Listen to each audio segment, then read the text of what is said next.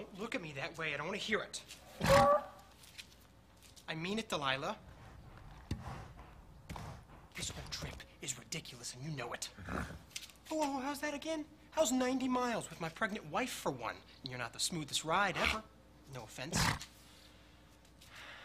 What if she starts contracting on the way? Yes. In fact, I am throwing myself a pity party, and you're invited, so stop complaining about it.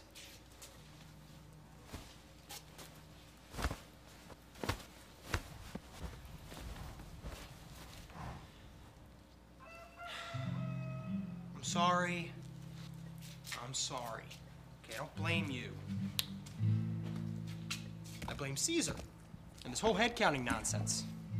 Truth is, and I'm only telling you this, under ordinary circumstances, I would love to make the trip back to Bethlehem.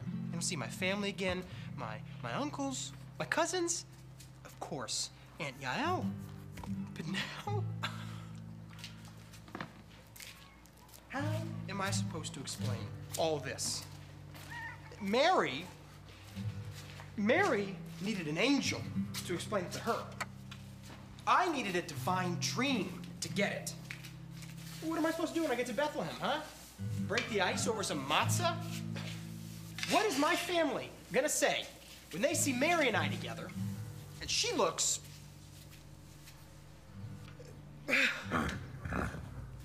Doesn't matter. We have to make the trip to Bethlehem because I, way back, am related to a king. What do you mean I don't look like I have royal blood? It's true. I'm related to a king. And she is about to give birth to a king. And...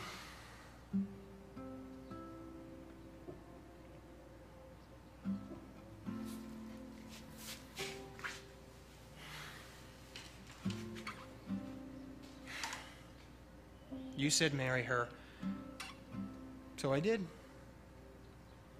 You said name him Jesus, so I will. You said he would be the Son of God. Your son. You are too good to us, Lord. What was impossible to believe still seems so impossible.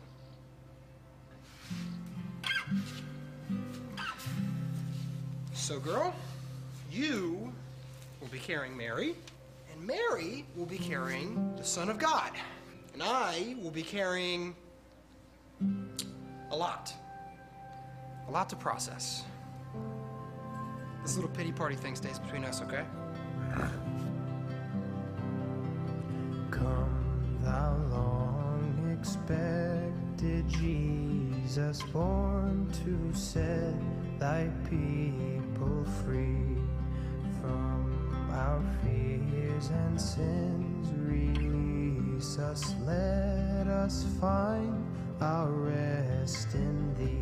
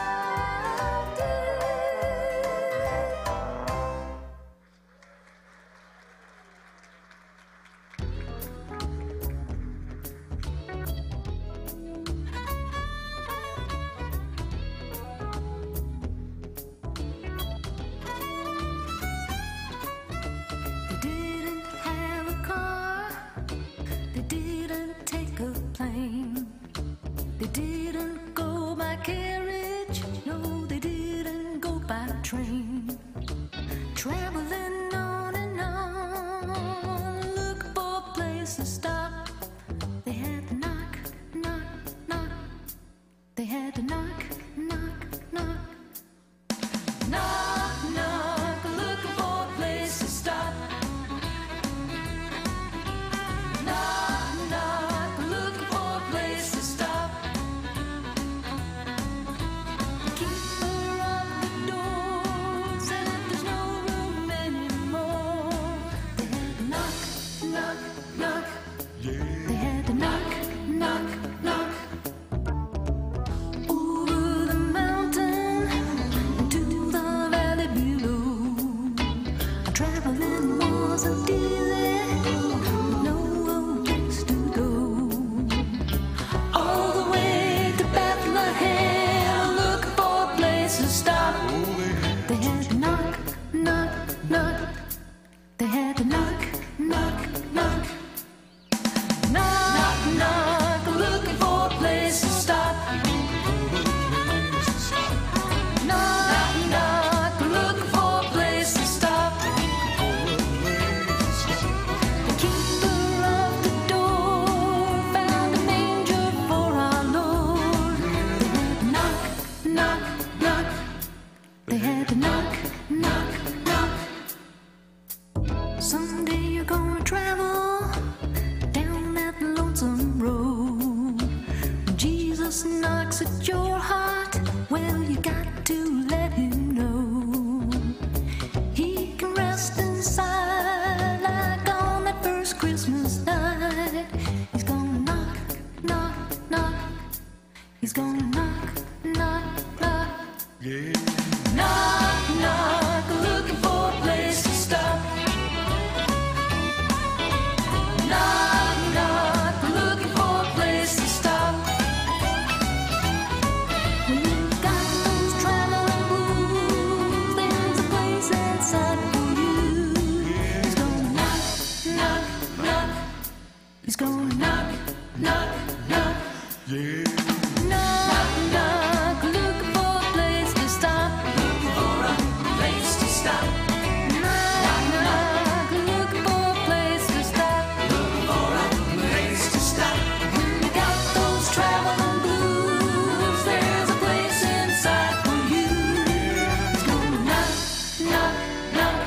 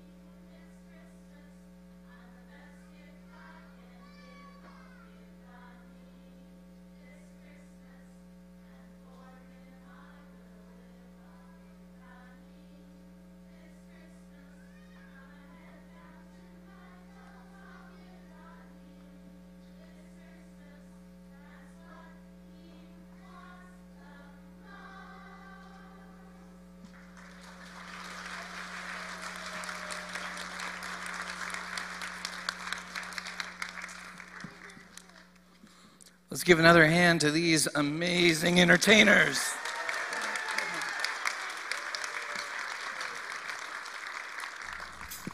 And I'm sure you have not had enough yet. So they actually will be coming back a little later for an encore. And we're excited to see that. So thank you guys for your songs, and we'll see you in a little bit. Would you stand with us as we sing this Christmas carol?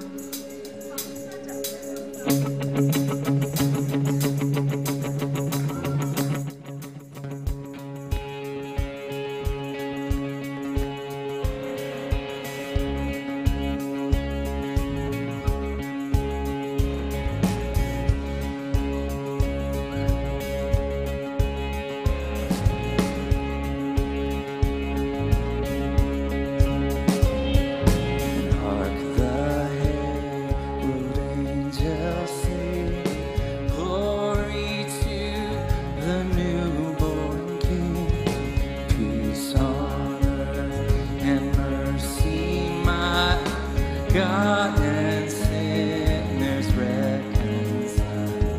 Joyful all ye nations rise, join the triumph of the skies.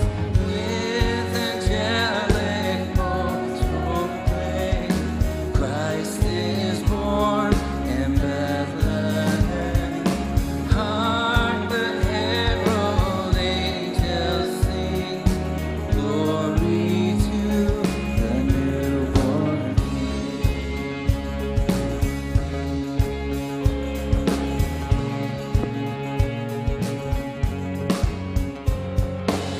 Christ by is him adored, Christ the everlasting Lord.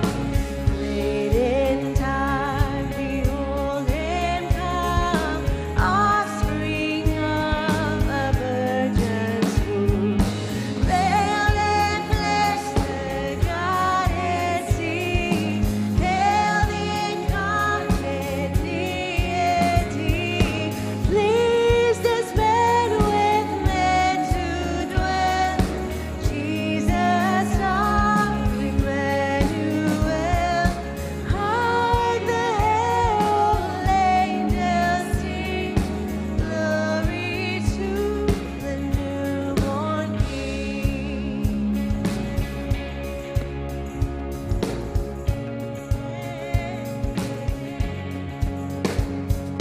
Hail the heaven Prince of Peace, hail the Son of Righteousness.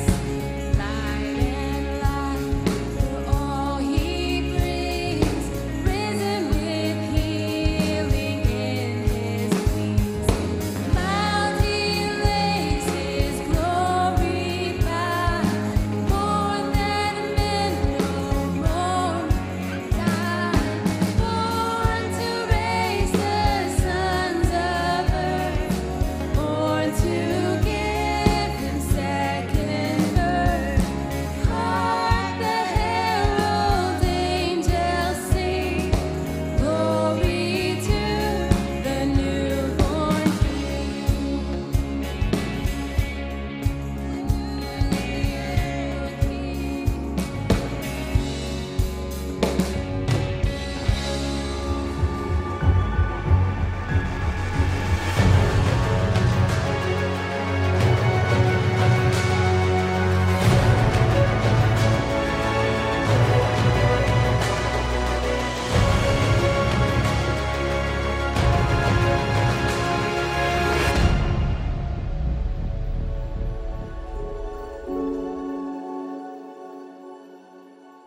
Well, hey, good morning. Welcome to Camarillo Community Church. It's a special morning every year when we do this, where we mix both crowds together. It would be our Sunday children's crowd with our Seven Seas family as well. If you are here from the Seven Seas family, would you just raise your hand right now?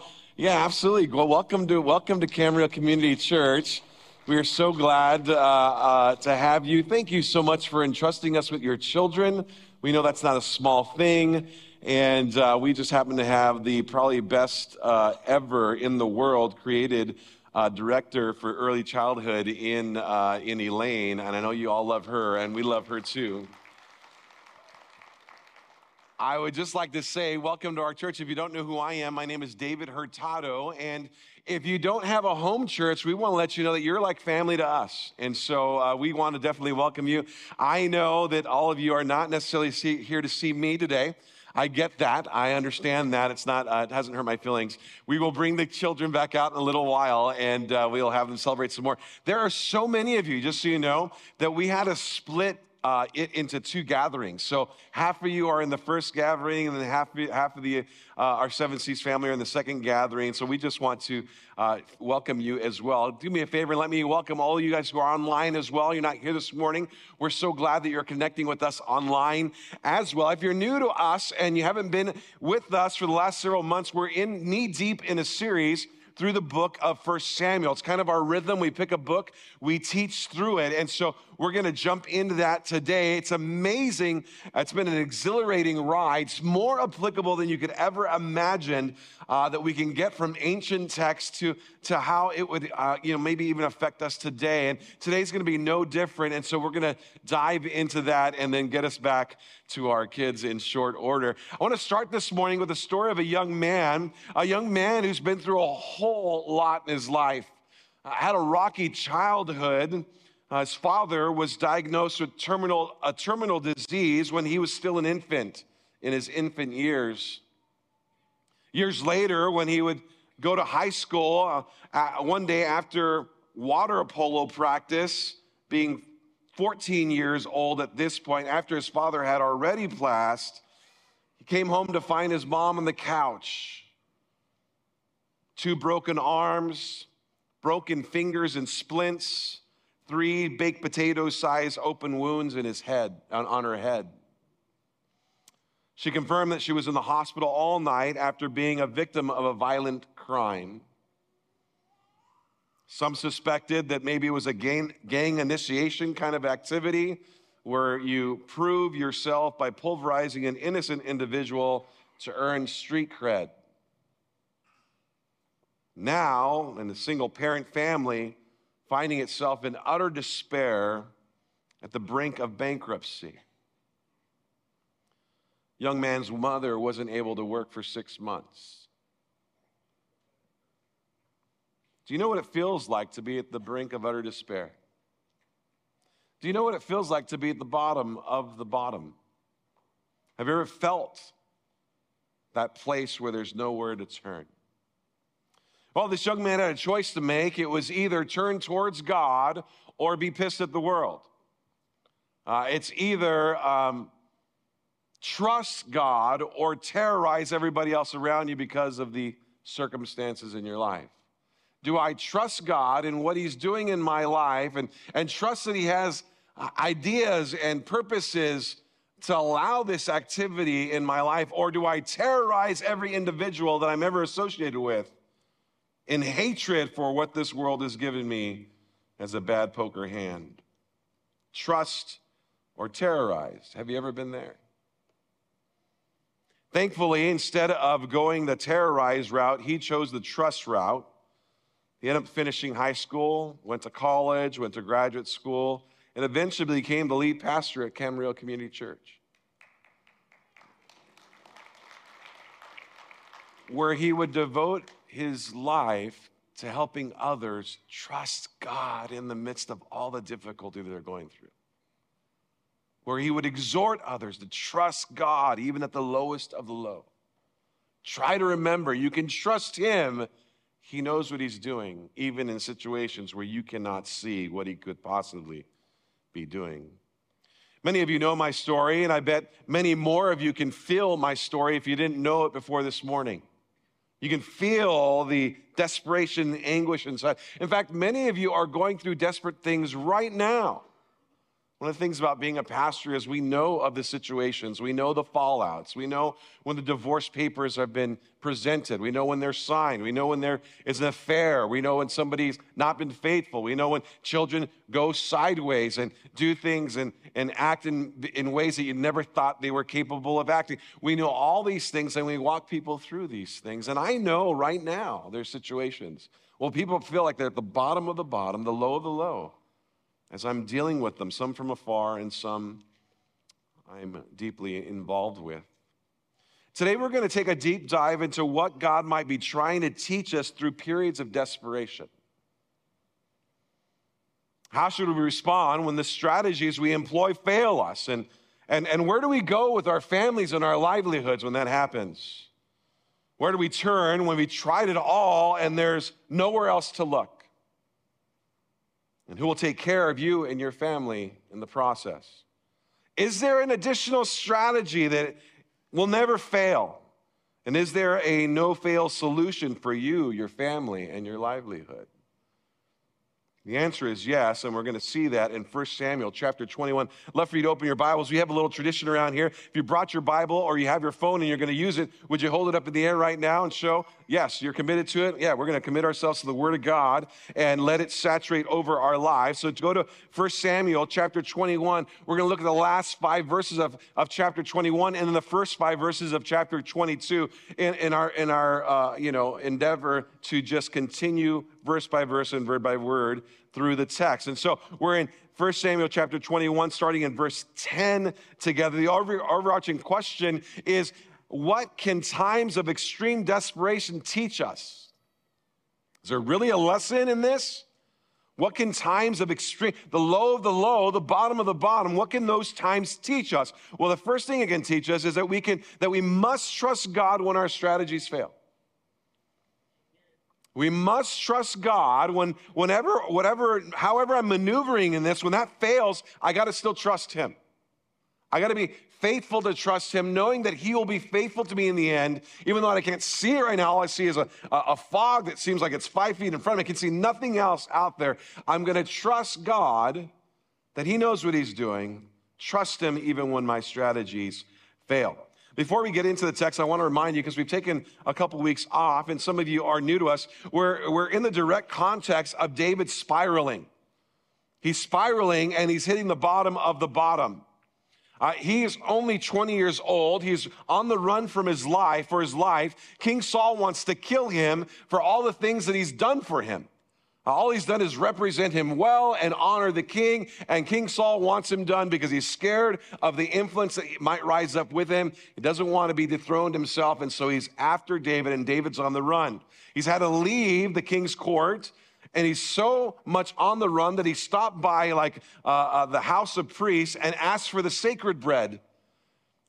I'm so hungry, we're starving. Can you give us the bread that's meant for the priest? I need some so I don't die.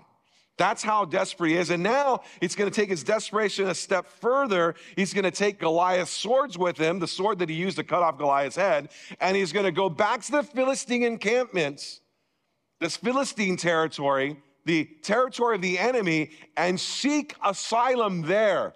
Whoa. I'm so in a bad way that I'm leaving my people, going to the enemy, and seeing if I can find asylum with them after I just killed their greatest warrior. That's the place where he's at. And we're asking the question, what can times of extreme desperation teach us? Well, it teaches us that we must trust God when our strategy fails us. Let's go to verse 10 in chapter 21. It says this, "And David rose and fled that day from Saul and went to Achish, the king of Gath." Gath was a Philistine territory. And the servants of Achish said to him, "Is this not David, the king of the land? Did they not sing to one another of him in dances? Saul struck down thousands, and David has struck down tens of thousands." And David took these words to heart, and he was much afraid of Achish, the king of Gath. So he changed his behavior before them and pretended to be insane in their hands, and made marks on the doors of the gate, and let his spittle run down his beard. And then Achish said to his servants, "Behold, see, this man is mad. Why have you brought him to me? Do I lack madmen that you brought this fellow to behave this way as a madman in my presence? Shall this fellow come into my house?" The obvious answer to these rhetorical questions, like, no. Why'd you bring him? What can times of extreme desperation teach us? Well, we need to continue to trust God when our strategy fails us. What's happening here is David saying, you know what? I'm in a bad way. I'm on the run from Saul, my own people. He wants to kill me. I'm going to take the priestly bread. I'm going to eat that, and I'm going to run. Where do I go? I know what I'll do. I'll go to the enemy's side and say, hey, we have a common enemy. When enemies of each other have a common enemy, maybe they can be friends, is the idea. I'll go to them. Would you give me asylum since we have a common enemy in Saul? And his thought process is hoping that maybe they would value him being on them because they have a common enemy, because he comes with a pretty particularly amazing resume as a warrior, took out your greatest, most capable fighter. Maybe if he could work as some kind of a mercenary for the opposition, they would give him asylum in their area and he would be safe. Saul's not going to bring a whole army. And gosh, if he wanted to come get me now, he'd have to go through the Philistines. That's a big, hairy nightmare. Maybe I could be safe finding asylum with the enemy. That's how far David is in his desperation. Now, he wasn't flipping allegiances. There's no way. We'll see that throughout the book. But the Philistines don't know that. And maybe he could find out a way to survive during this time until God finally takes care of Saul. You might remember that David had an opportunity to take Saul out, but he didn't do it. In fact, you'll have another opportunity in the book of 1 Samuel, and he won't take it. He wants to honor the king, even though the king is trying to kill him. So he's not flipping allegiances. He just says, maybe I can contract out to be a mercenary. David's background, his reputation, his resume could be very beneficial. He's a renowned warrior. And there could be in the back of the Philistine mindset, well, if David comes and we accept him and he works for us and, he's a mercenary and he's successful in that could expand our land. Not only that, if the day comes when David is supposed to be king, because they knew of the ditty, they knew of the songs they were singing. Saul has killed thousands, but David's killed tens of thousands. And so they knew that there was something special about this guy. Maybe when God installs him as king over Israel, he could be our puppet king if we side with David. So it's almost like espionage movies, like Double Spies kind of thing. That's just kind of what's going on here.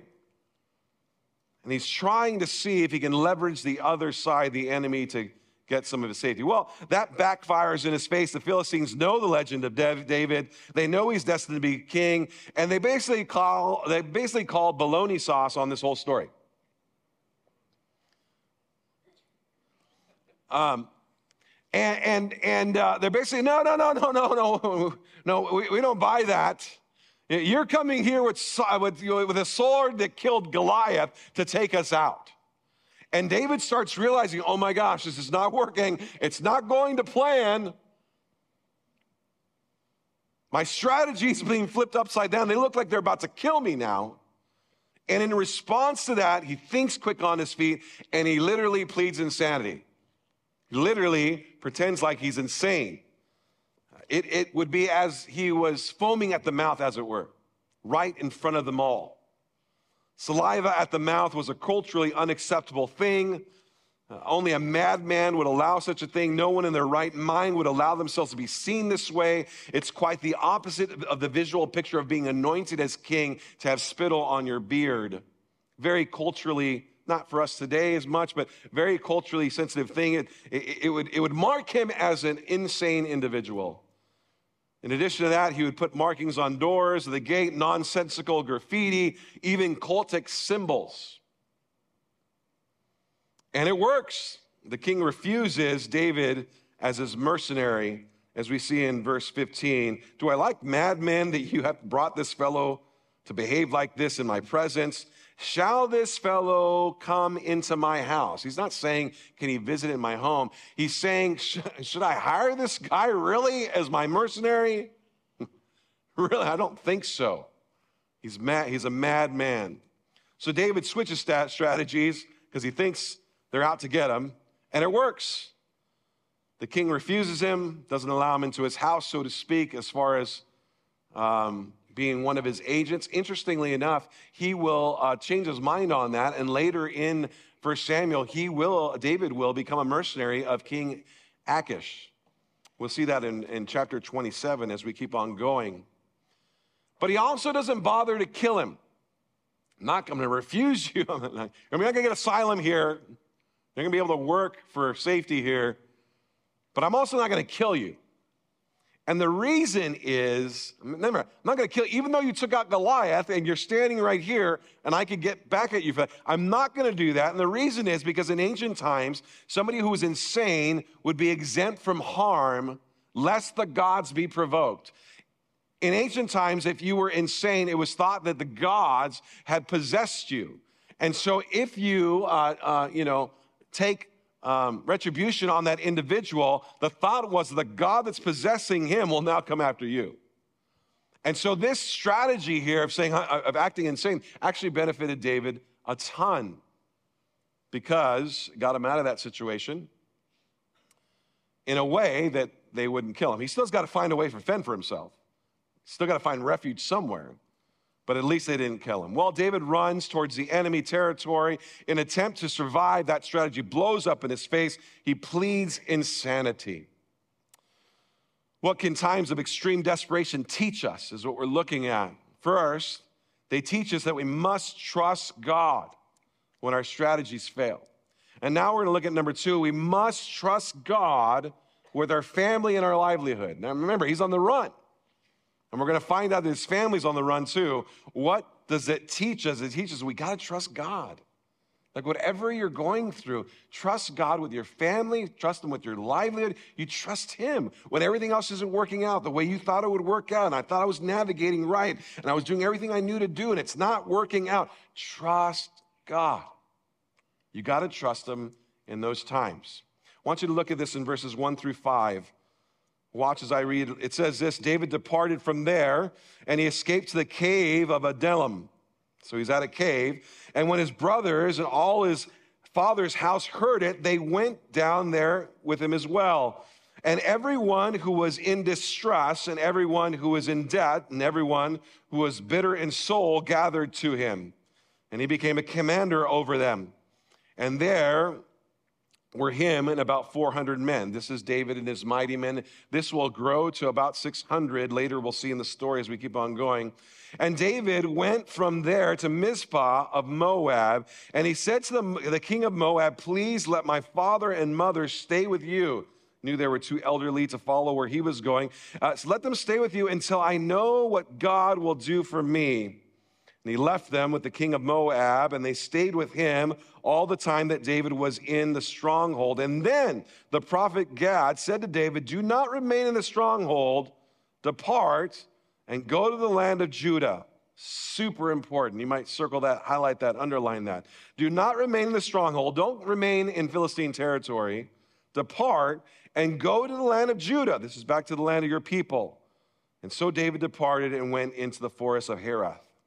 Let's stop there. What can times of extreme desperation teach us? Well, we must trust God with our family and our livelihood. Now, remember, he's on the run for his life. You can trust me for your life, your family, and your livelihood. I can take care of you. So there's a rendezvous in a cave. And basically, when his family finds out that he's in the cave, they all rush up there with him. And they go into hiding together, and the family are on the run too because they're concerned that Saul might take vengeance on them because of their family association with David. So David's not the only one on the run, but what if Saul goes after the family? So the family's on the run too. They meet up with David in this cave, hoping to find safety there with him. Not only them, but there's a whole bunch of disenfranchised nomads who are looking for a leader who also find David in this cave. His family is in fear of imprisonment or death at the hands of Saul because of the association they run with him. And then there's these social outcasts who are looking for a representation, looking for a leader, maybe somebody who they could form a coup with, and they go out to kind of link up with David as well. These are literally discontented folks. These are misfits, malcontents, nomads. The Bible describes them as having bitterness of soul. They are already mad at the institution, the government, at Saul, whatever. We'll go side with David. Maybe he'll lead us in war and we can take Saul out, is the idea. Well, as they rendezvous together in this cave, David realized that his mother and father are not safe with them. And so he goes to Moab, which now Moab is a Gentile area. It's not a Jewish area. And he thinks that the king Moab would be kind enough to provide safety and refuge for his parents. Can you imagine why that would be the case? Why would the king of Moab care about David and this whole issue he has with Saul? Ruth, very good. And you guys read the book of Ruth? Ruth, very, very, very, very interesting and compelling book in the Old Testament, the book of Ruth, which is about this woman named Ruth. She was a Moabitess, beautiful story. One of the heroes of the Old Testament. If you go to Matthew chapter 1, you will see the genealogy of Jesus, which David is his granddaddy. And before David is his grandmother, Ruth. It's very interesting in Matthew that there are 5 ladies listed in the genealogy of Jesus, which is the genealogy of David. And 5 ladies are listed. It's very, very rare that you would ever list a woman in a genealogy in ancient texts. But Matthew does write it, and he writes that Ruth is David's great-grandmother. And so David, knowing that he has some Moabiteness in his family line, takes his parents and goes to the king Moab. Hey, would you feel an obligation to protect my parents in the midst of this while I'm trying to figure this out? Of course, the king of Moab decides to do just that. And David says, okay, my family's taken care of. I got my parents up there. The rest of my family's with me. I got all these nomads. Now we're ready for whatever God has for us. Now, finally, the very end, David follows the will of God through the words of the prophet to return to Judah. Now, this is really, really interesting because you remember he's on the run. He's going to the Philistine area. That's how bad it is. He's going to the enemy to try to find refuge and asylum. And here a prophet of God is saying, no, you don't need to be in enemy territory. You need to come back to your homeland. Whether he was going back to the northern territory of Israel or the southern territory of Israel, it would be dangerous for him. And here the prophet is saying, no, you go back. You go back and you trust God that he'll protect you. And what does David do? He goes back. And he trusts that God will protect him. It's extremely significant. He's fleeing Saul as public enemy number 1. He's on the most wanted list in Israel.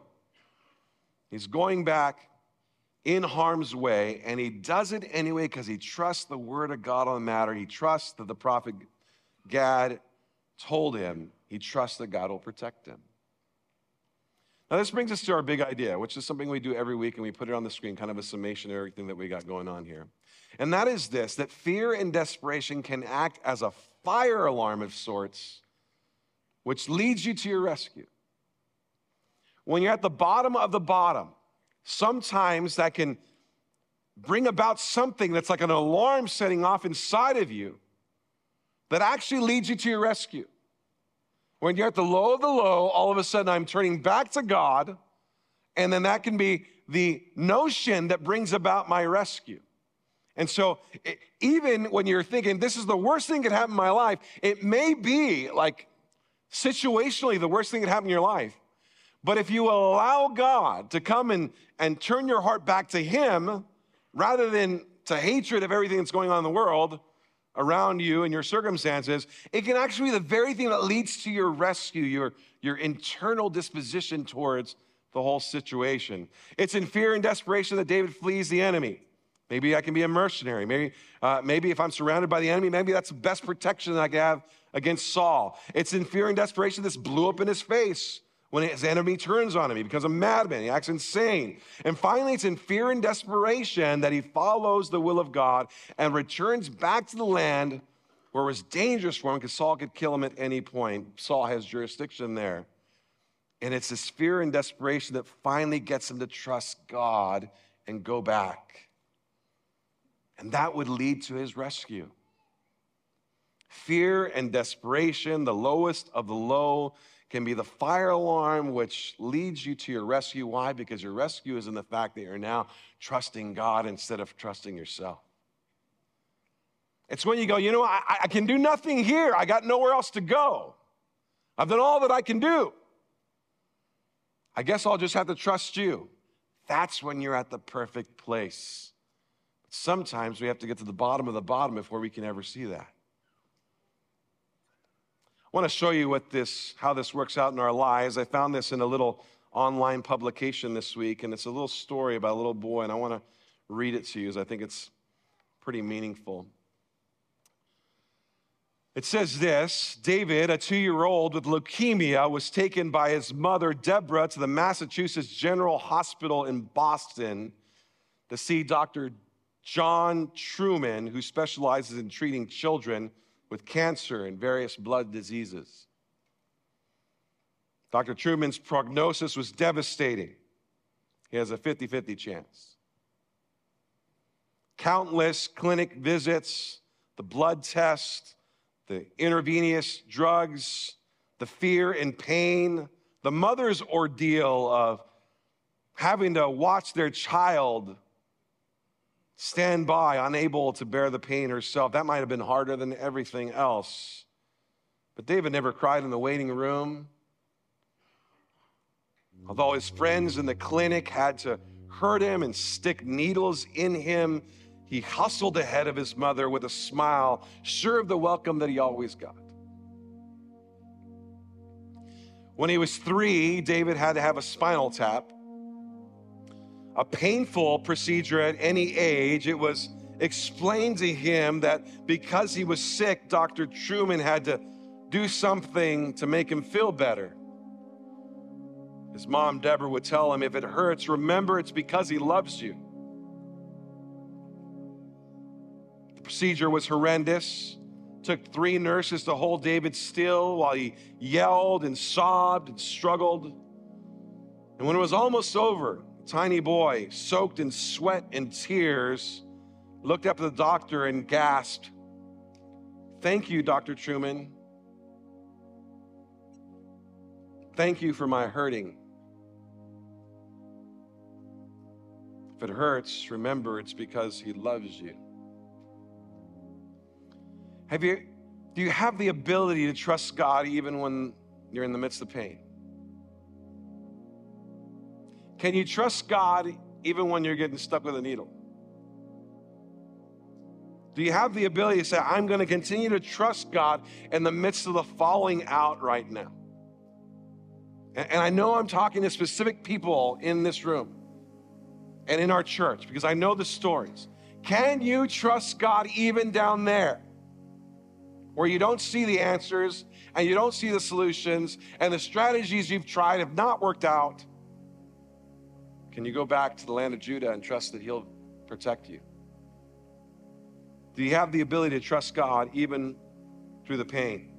Trust that he knows what he's doing. Trust that he still has your best in mind in the end. Trust that if it hurts, it's only because he loves you. Trust that his sovereign plan is never too early and it's never, ever late. Trust, trust, trust, trust, and trust some more. See, fear and desperation can act as the alarm, the fire alarm that leads you to your rescue because it brings you at a place where you just look up and say, I've got to trust you. I've got to trust you. You see, your rescue is in your ability to trust. When you trust him, however the situation turns out, you will be rescued. Trust him. Man, I know of some situations I'm thinking right now. Would you just trust him? Close your eyes and just commit. I'm going to trust you through this. I'm going to trust you when I can't see where you're at. I'm going to trust you. I want to do something before we jump back to our kids. And I hope you get that picture that you're hoping to get today and loving on our beautiful children. But King David, once he goes through all this craziness, almost had like a diary. And it's rare that we can see what he would write about a situation after everything transpires. Well, in Psalm chapter 34, he writes about this situation, about going to the king and acting crazy. And when he was at the bottom of his despair, having to go find asylum with the enemy, he writes in his diary how he views it after everything transpires. And I want to read it to you. And if you're here and you want to follow me, you can go to Psalm chapter 34. It won't be on the screen. And if you're here, you don't have a Bible, I just want to, let me read it over you. And just close your eyes and just listen to this. Listen to the man as he talks through this whole idea. Chapter 34 Psalm says this: of David, when he changed his behavior before Abimelech. Abimelech was the proper royal name of King Achish, who That was his personal name. So David, when he changed his behavior before Abimelech so that he drove him out and he went away, this is what David says. I will bless the Lord at all times. His praise shall continually be on my mouth. My soul makes its boast in the Lord. Let the humble hear and be glad. Oh, magnify the Lord with me. Let us exalt his name forever. Why? For I sought the Lord and he answered me. He delivered me from all my fears. Those who look on him are radiant, and their faces shall never be ashamed. This poor man cried, and the Lord heard him, and he saved him from all his trouble. The angel of the Lord encamps around those who fear him, and he delivers them. Oh, taste and see the Lord is good. Blessed is the man who takes refuge in him. Oh, fear the Lord, you saints. For those who fear him have no lack. The young lion suffers want and hunger, but those who seek the Lord lack no good thing. Come, O children, listen to me. I will teach you the fear of the Lord. What man is there who desires life and loves many days that he may see good? Keep your tongue from evil and your lips from speaking deceit. Turn away from evil and do good, and seek peace and pursue it. The eyes of the Lord are on those who are righteous, and his ears towards their cry. The face of the Lord is against those who do evil, and he cuts off the memory of them from the earth. When the righteous cry for help, the Lord hears and delivers them from all troubles. The Lord is near to the brokenhearted and saves the crushed in spirit. Many are the afflictions of the righteous, but the Lord delivers them out of them all. He keeps all his bones. Not one of them is broken. That's messianic in nature. Afflictions will slay the wicked, and those who hate the righteous will become condemned. The Lord redeems the life of his servants, and none of those who take refuge in him will ever be condemned. That's what he says afterwards. After being at the bottom of the bottom and turning back to God and trusting him, and then after having the privilege of seeing how the before, the middle, and the after, he goes, hey, trust him. Let me tell everybody, trust him. You can trust him. He'll come through for you. He'll come through for you. He'll come through for you. Trust him. Bow your heads with me as we pray.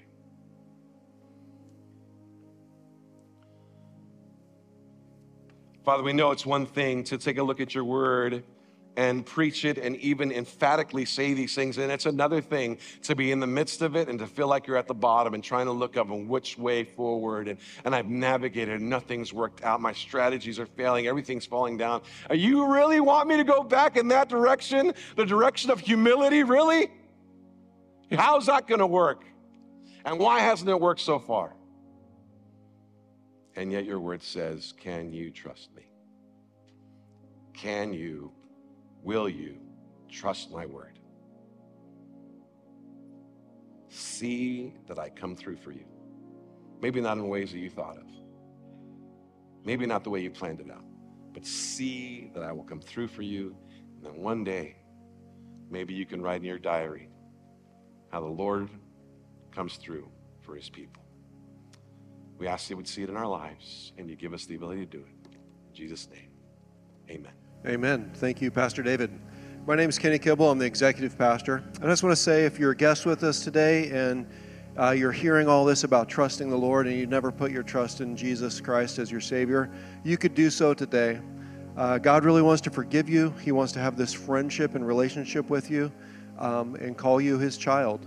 And that just can start with a simple acknowledgement of who he is, believing that Jesus is who he said he was, believing that his death on the cross was sufficient to pay the price for the penalty for your sin, and that you can be forgiven through putting your trust in him.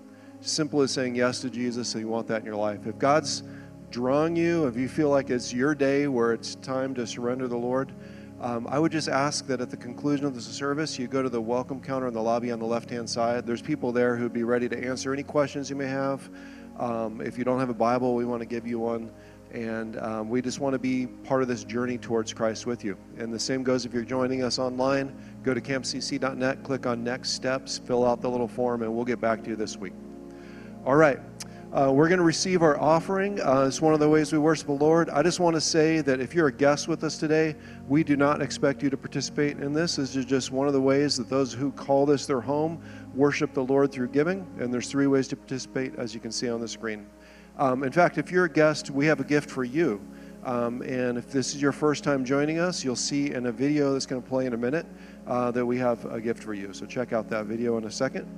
And before we show that video, I just want to remind you that at the conclusion of the service, if your child is up here singing, you will pick them up when the service is over from the stage, not back in the classroom.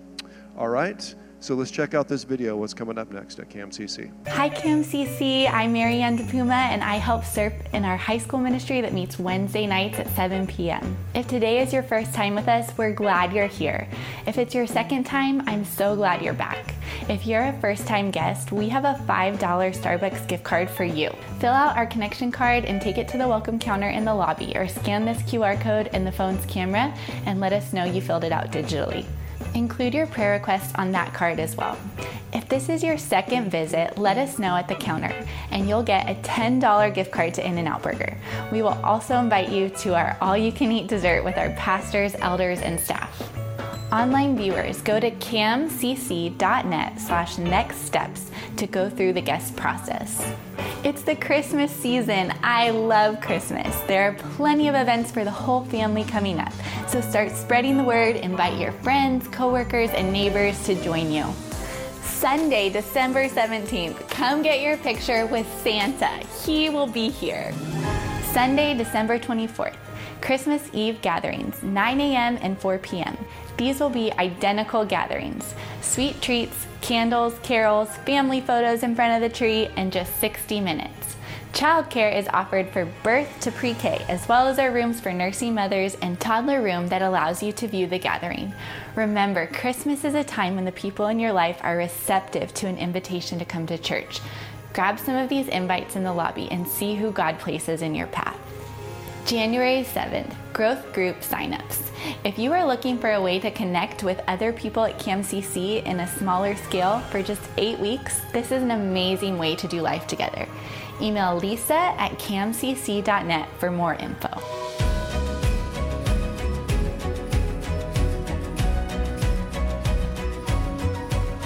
To stay in the loop of what's going on at CAMCC, follow us on Instagram, like us on Facebook, and subscribe to our YouTube channel. For more info on any of these events, go to camcc.net.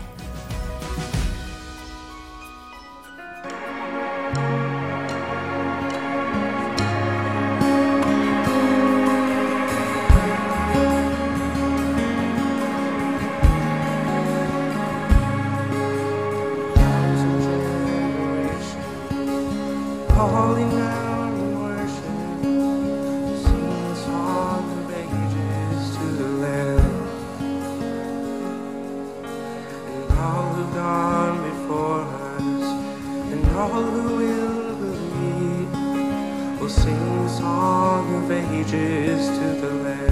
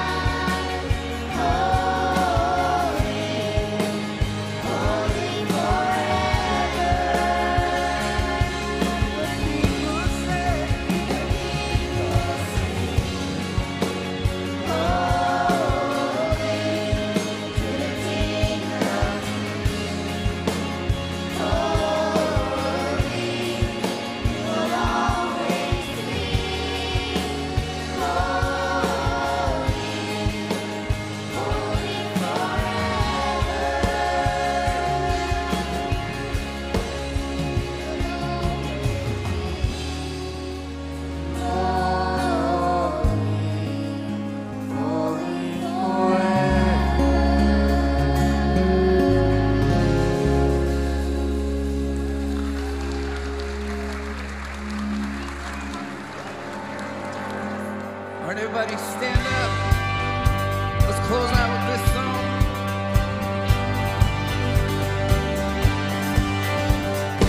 Angels from around the glory, bring your light o'er all the earth. You who saved creation soaring, now proclaim the highest. Come and worship, worship Christ the newborn King.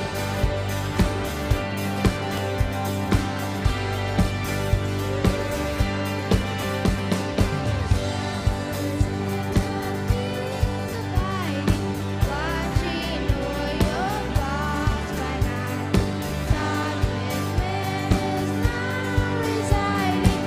Yonder shines the endless light. Come and worship Christ the newborn King. Worship Christ the newborn King.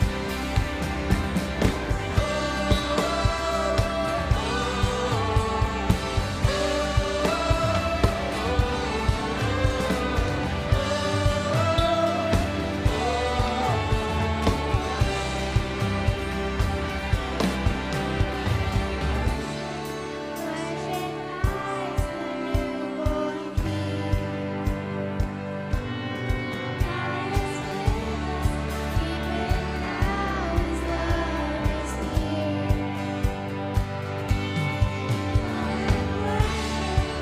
Worship Christ the newborn King.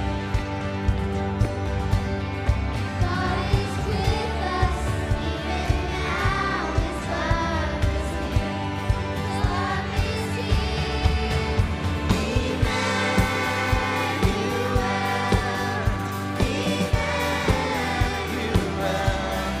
You are the God who saves us, worthy of all our praises.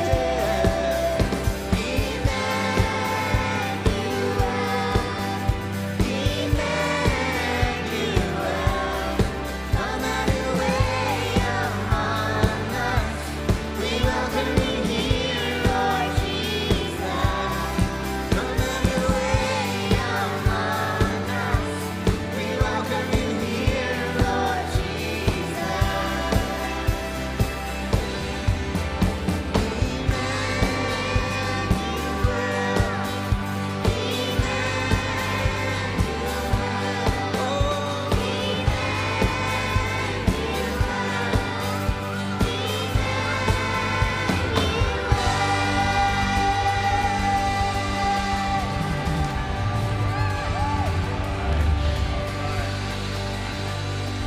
Give it up for this awesome worship team we have this morning. Yeah, wow. Incredible, incredible. Well, guys, hello, my name is Brandon. I'm one of the pastors here. If you are just joining us, I want to welcome you guys for the first time. I want to welcome you guys. I'm one of the pastors here. We have an incredible worship team behind me. Dave, you gave a killer message, but I think this was the highlight for me. So give it up again for them. I'm going to be short and sweet today, but if you guys need prayer, we will have prayer up in the front. But other than that, parents, you are free to grab your kids. Kids, you are dismissed to go find your parents. We have coffee and donuts outside, and we hope you guys join us next week. Santa Claus will be here. Have a great week. We love you guys. See you later.